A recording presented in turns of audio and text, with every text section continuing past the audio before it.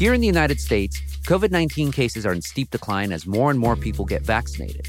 The Centers for Disease Control announced last week that fully vaccinated people can stop wearing masks. And most of us are starting to loosen up, to return to a sense of normalcy. But globally, cases continue to rise at alarming rates. In India, bodies of COVID-19 victims are piling up so fast that family members have to cremate them in parking lots. In Brazil, gravediggers work through the night. Even Germany, once celebrated for its pandemic response, has seen its death toll triple in recent months, and the federal government just imposed its toughest lockdown yet. In other words, for us here in the U.S., normalcy is an illusion as long as we don't contain this global pandemic. Today, we bring you cautionary tales from two of the largest countries on Earth, India and Brazil. I'm Gustavo Arellano. You're listening to The Times, daily news from the LA Times. Today's May 19th, 2021. The House passes a bill to address anti-Asian hate crimes. European foreign ministers ask Israel to declare an immediate ceasefire in Gaza. And a Nobel Prize laureate says artificial intelligence, quote, is going to win against humanity. Nothing a gift war can't solve. Brazil and India now have half the COVID cases in the world. We speak to two LA Times foreign correspondents, David Pearson and Kate Linthicum, about what the plight of these global powerhouses suggest about the spread of coronavirus around the world.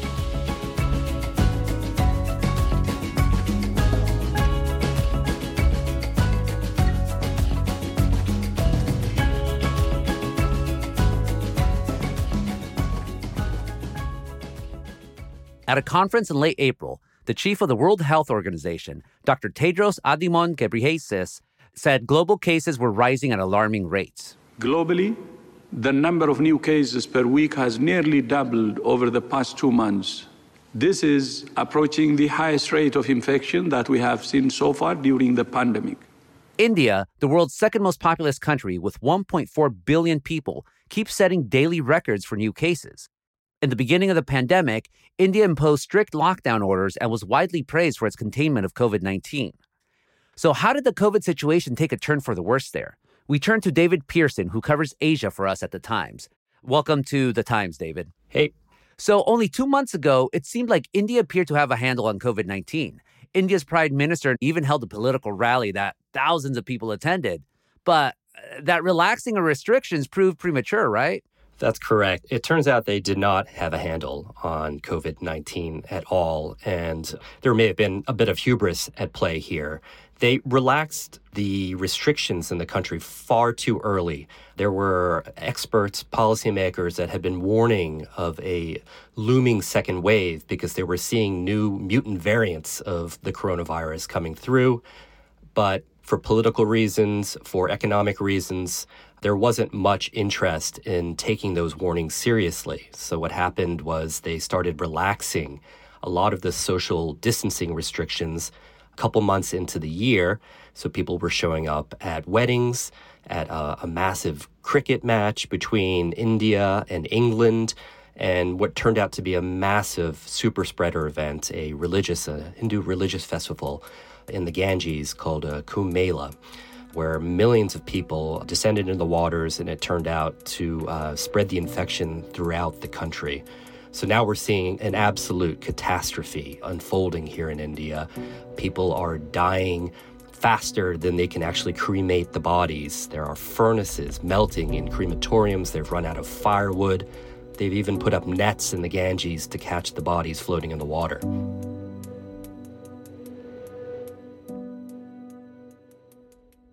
What was the reluctance to impose a second lockdown in India? It was politically advantageous, but you also have to remember that India's economy shrank by 8% the last fiscal year, and that was massive. Millions of middle class were thrown back into poverty. So this had a huge economic impact on the country. And it's one of the reasons why there's a reluctance now to go back into lockdown. It's a sad irony, I feel, with India because it's one of the leading producers of the AstraZeneca vaccine, and yet less than 10% of its population has been vaccinated. Has that played into the rise of COVID cases in India? Certainly. Their vaccination drive has stalled. They have not ordered enough vaccines. The CEO of the largest vaccine manufacturer, the Serum Institute of India, said they did not anticipate a second wave. The government did not order more vaccine doses. And to make matters worse, they had promised vaccines for other parts of the world. So now they are in a situation where they have to drive up production, and they probably will not be able to get the vaccine drive started going again and toward the end of the year. India's even had to reverse its decision to vaccinate younger people because they don't have enough for the older citizens in the country. The demand for vaccination is surging in India, with people standing in long lines outside centres around the country. New Delhi Medical Officer Utsav Singh says numbers have doubled in the recent period. Before some days we were vaccinating around 500 to 600 people. Now we are vaccinating around 900 to 1100 people a day. India placed a moratorium on exports. This is why it's devastating for developing countries, because they really were relying on India to come through for them. India was also going to donate to the COVAX program. COVAX is a World Health Organization program to try and level the marketplace for vaccine doses. They would accumulate their own supplies and try and sell them at sort of a reasonable price to other countries in need. So the problem is when India goes out, I mean, there's such an important cog in the vaccine supply chain that really this ripples across the globe, and it delays this recovery that we were all hoping for.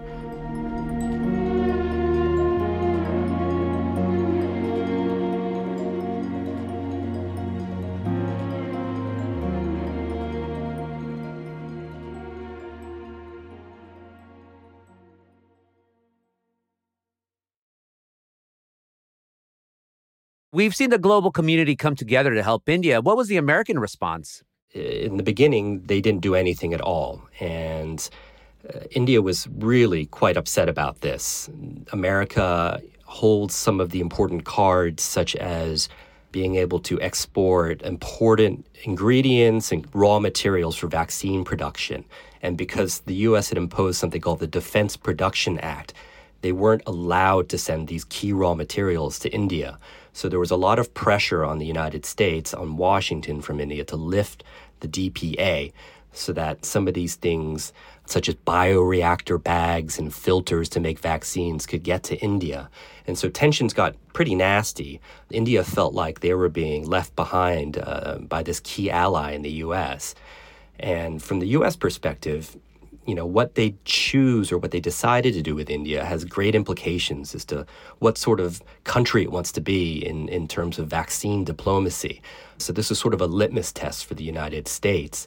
And Washington's instinct in the beginning was to protect its own resources and to vaccinate its own people first, but at the cost of foreign policy. India is a very important partner in the world today because the U.S. is looking for allies to counter China's rise. And India and China, of course, there's no love lost between those two countries. You mentioned earlier about new variants coming from India, and scientists found one of them, B.1.617.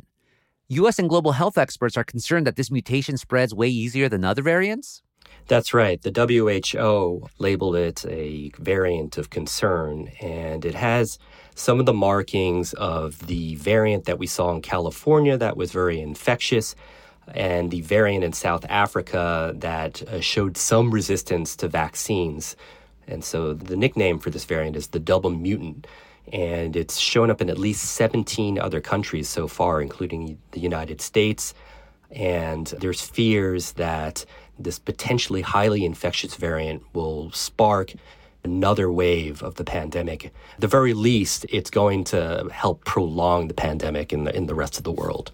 What's the feeling among Indians about their country's coronavirus response? There's just absolute misery and despair right now. There's no one safe from this second wave. I wrote about how, unlike the past, this wave is starting to hit the middle and upper classes in India. You're seeing politicians, you're seeing cricket stars, you're seeing Bollywood stars all get sick, and their families getting sick from the second wave. And it's just relentless right now. I wrote about the lack of oxygen. This is the most basic medical therapy that people need when they have COVID-19. India does not have enough infrastructure to distribute oxygen to patients, especially when you're talking about a minimum of 350,000 new cases a day. We expect that number to be much, much higher because of undercounting. The health system there is completely on the brink right now. Hospitals are being overwhelmed, and even some who manage to find a bed are suffocating with oxygen in short supply. Mohan Sharma tells Sky News his father died outside a hospital in Delhi Friday. No one came to see him. Sharma was back Saturday with his grandfather. My grandfather, no one seen him. For a country who had, one of the most popular and powerful prime ministers, you're starting to see his popularity weaken now because people are calling into question the state. There's been articles in local media labeling this a state failure. And so we'll just have to see. There's a great deal of resentment and despair right now. Is there any indication that things will improve sooner rather than later? We don't know where the peak is just yet. The way out of this right now is to bring up the vaccination, but that is going to take too long. So medical experts are saying they have to lock down again. And the problem is the central government is delegating a lot of these policy decisions to the state. Some say to deflect blame. So we've seen lockdowns in some of the bigger cities like the capital, New Delhi, in the financial center, Mumbai. But in terms of a national lockdown, there's again resistance from the central government to impose one. Southeast Asian countries like Cambodia and Thailand, they're seeing spikes in cases. Malaysia just imposed lockdown orders. Meanwhile, here in the United States, we're slowly trying to get back to normal. The CDC said that fully vaccinated people don't have to wear masks in public, whether indoors or outdoors. In the countries that you cover, how are they feeling about our push to try to get back to normal as soon as possible, even though coronavirus is still raging around the world? Yeah, I think there's a real dissonance with what's happening in the United States and what's happening in this part of the world. You know, America, what you're seeing is the luxury of having first dibs on the vaccines, whether people want to take it or not. Enough people are taking it in the United States to improve their daily lives, whereas here, we're seeing vaccine rates still in the single digits. It's just not good enough right now. Even here in Singapore, which is considered one of the wealthiest countries in this part of the world, with a population of under 6 million, they're still taking a while to vaccinate everyone. And on Friday, the government just reimposed lockdown orders because these new variants are creeping across the border. Even in Taiwan, where they've never had a lockdown before, you're seeing new variants creep across the border. There's just no stopping. These borders cannot stop this disease. It's even worse in poorer countries like Cambodia, where they've implemented sort of draconian lockdowns in some of the cities. People aren't getting enough food. In Thailand, people are, devastated from the loss of tourism. Now all the restaurants have to close in Bangkok and other cities. This part of the world is really girding for another wave. We can't just see India as an isolated case because when you see India, it's so far away. But as you said earlier, David, if India suffers, then other countries suffer. If other countries suffer, then even more countries suffer. And then at the end, it's going to come to the United States. And on top of that, you see the case of India where things opened way too soon. And here we are in the United States. Some people are saying we're opening way too soon. Maybe we turn into another India if we do let our guard down. This catastrophe in India, I think what it's made clear is that this pandemic is not going to end anytime soon. It is completely delayed this recovery that we thought was on the horizon. The U.S. cannot go it alone. They need the rest of the world to start again in order for us to return to whatever sense of normality that people had before.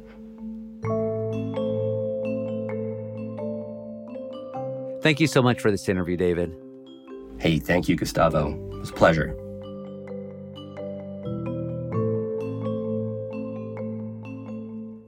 After this break, we'll turn to Latin America and check in with Times correspondent Kate Linthicum, and she's going to talk about the COVID situation in Brazil.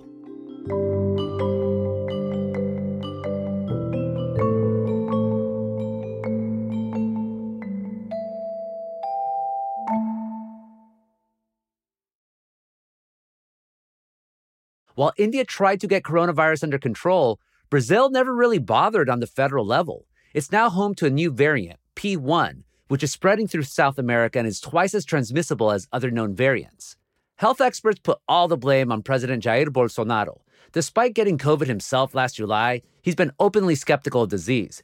To talk about Brazil and their COVID situation, here's Kate Linthicum, an LA Times foreign correspondent based in Mexico City. Hola, Kate. Welcome to the Times. Hola. It's so nice to be here. So Bolsonaro has been called a Trump-like figure. How did he handle the COVID situation in Brazil in the beginning of 2020? So like Trump, he tried to minimize it from the beginning. He referred to the coronavirus as a little flu and said that, people who were afraid of it were whiny. He basically refused to institute lockdowns across Brazil. He refused to institute any other kind of social distancing measures. And as a result, the death toll from COVID in Brazil just exploded. As of this moment, the death toll in Brazil is well over 400,000. But things got a lot worse last fall when epidemiologists started noticing this new variant, which is called P1, in the Brazilian city in Manaus in the Amazon. Health officials in Britain have identified 6 cases of a highly contagious coronavirus strain first identified in the Brazilian city of Manaus. The Brazilian variant was first detected in the U.S. at the end of January, and the CDC reports nearly 50 cases nationwide. Some researchers are concerned that people who have already been infected with COVID-19 might be reinfected with the Brazilian variant. And this variant was super scary because it appeared to be more transmissible than the original COVID. And in particular was infecting people who had already had COVID, meaning their antibodies to the first version of the virus weren't working against this new variant, and it was infecting younger people. So in the last 4 months in Brazil, there's been a 1,000% increase in the number of people aged 20 to 29 who are dying. March comes along. Bolsonaro is still saying, you're a wuss, you're sissy. And those are his words, not ours, for obsessing about coronavirus. And just a couple of weeks after the beginning of March, he actually signed into law 3 new measures to speed up the purchase of vaccines. What happened? It's pretty obvious that his strategy of denial, hoping the virus would go away, hasn't been working. And people are, increasingly distraught and increasingly angry at him. And so he recently sort of reversed course a bit on the vaccination front. This is a man who had said no when Pfizer offered to sell Brazil vaccines earlier on. So yes, it's definitely a step in the right direction for Brazil, which is only 5% vaccinated at this point. But there's so much fears that this variant, this P1 variant, is already running rampant, and Brazil's inability to control this thing has led to a resurgence of COVID across Latin America. The region has 8% of the global population, but it has accounted for well over a third of all coronavirus deaths in the world. This is a place that is suffering a lot more than other places in the world. And there's this real question of, is it too late? Are we able to up the vaccinations in time to stop this variant or future variants from spreading? Bolsonaro even got COVID and he recovered. But do you think his attitude changed at all about this? Not much at that time last summer. I mean, he sort of famously took his mask off, while talking to reporters in the middle of being sick with COVID. After months of downplaying the virus's severity, Brazil's president says he has tested positive for COVID-19. Jair Bolsonaro has said his history as an athlete would protect him from the virus, and if he did get it, it'd be nothing more than a little flu. Positivo. Deu positivo. Bolsonaro tells reporters he does now have it. He's continued to clash with members of his own cabinet, with leaders of big states in Brazil over the need for social distancing measures. I mean, he's had 3 different health ministers, either, that he's fired or who have resigned just in the last year. He's very much a politician in the Trump model. He's a populist who likes to speak directly to the people. He is unafraid of saying things that are controversial. He said sort of very inflammatory comments against the LGBT community, against women, against the Afro-Brazilian community. He's sort of maintained this high level of popularity because he's not politically correct. And that's actually resonated with a large part of the population. But I think, more than a year later into this pandemic, People are starting to really start to doubt him and his strategy. There is an investigation into him, a criminal investigation, and also a Senate investigation into his handling of the coronavirus. This is going to generate a ton of coverage, and it could affect his chances for staying in office and his party's chances in the future. Even though he's popular, has there been any sort of public outcry as Brazil has so many deaths? Yeah, absolutely. I mean, Brazil is a place that, like the United States, is extremely divided politically. You have a very, very clear left and a very clear right. And the left, in this case, has complained repeatedly about his inability to take this pandemic seriously. But I think it's going to be sort of the economic consequences as the death toll keeps mounting. Going back to the P1 variant, you mentioned that it's been spreading all across South America specifically. How are other countries reacting to that? Because I know some countries in South America, they did their stay-at-home mandates, masks. They did a good job at it. And now all their good work is basically thrown away because of what happened with Brazil.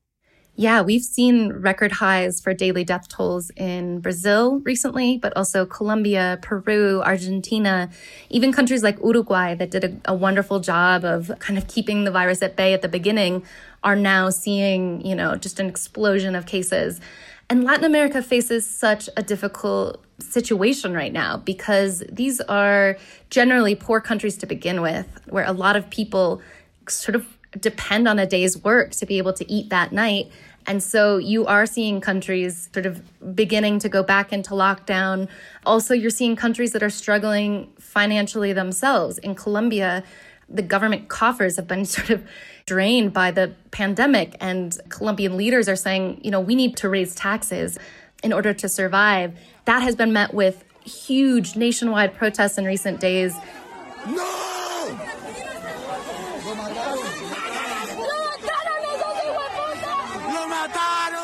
And we've seen more than a dozen people killed by police.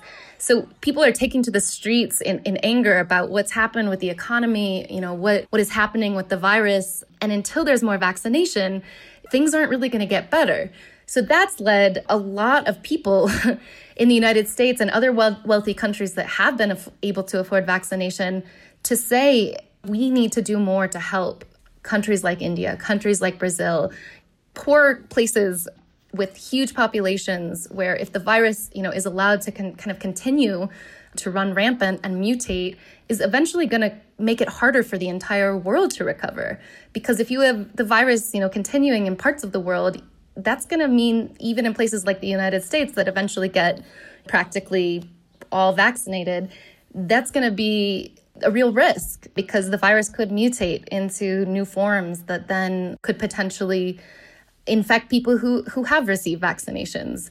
So there's a lot of calls right now that are saying, this is not just a moral imperative that countries like the United States help these other regions. This is an economic imperative. This is what you owe your own citizens, because what it looks like for an American in 5 years may well depend on whether we get this virus under control in other parts of the country.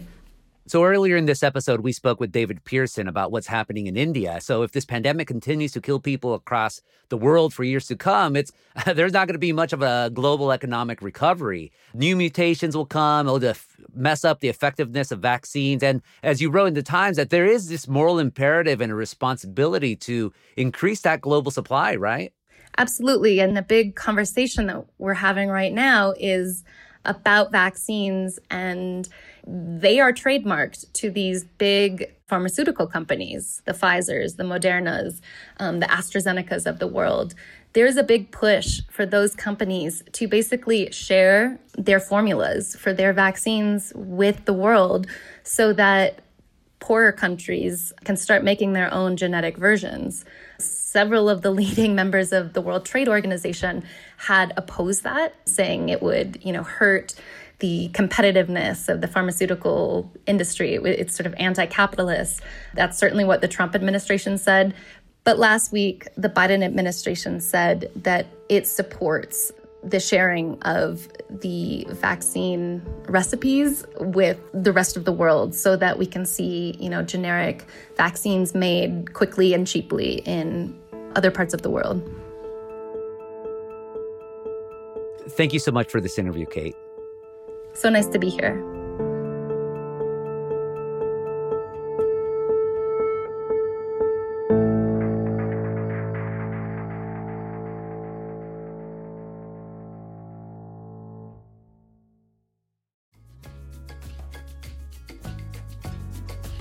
And that's it for this episode of The Times, daily news from the Los Angeles Times.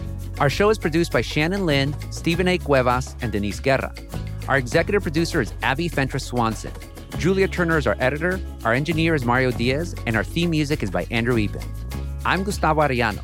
Tomorrow, we're talking about the Los Angeles Police Department's crowd control tactics and a federal injunction that would temporarily stop the use of less lethal weapons.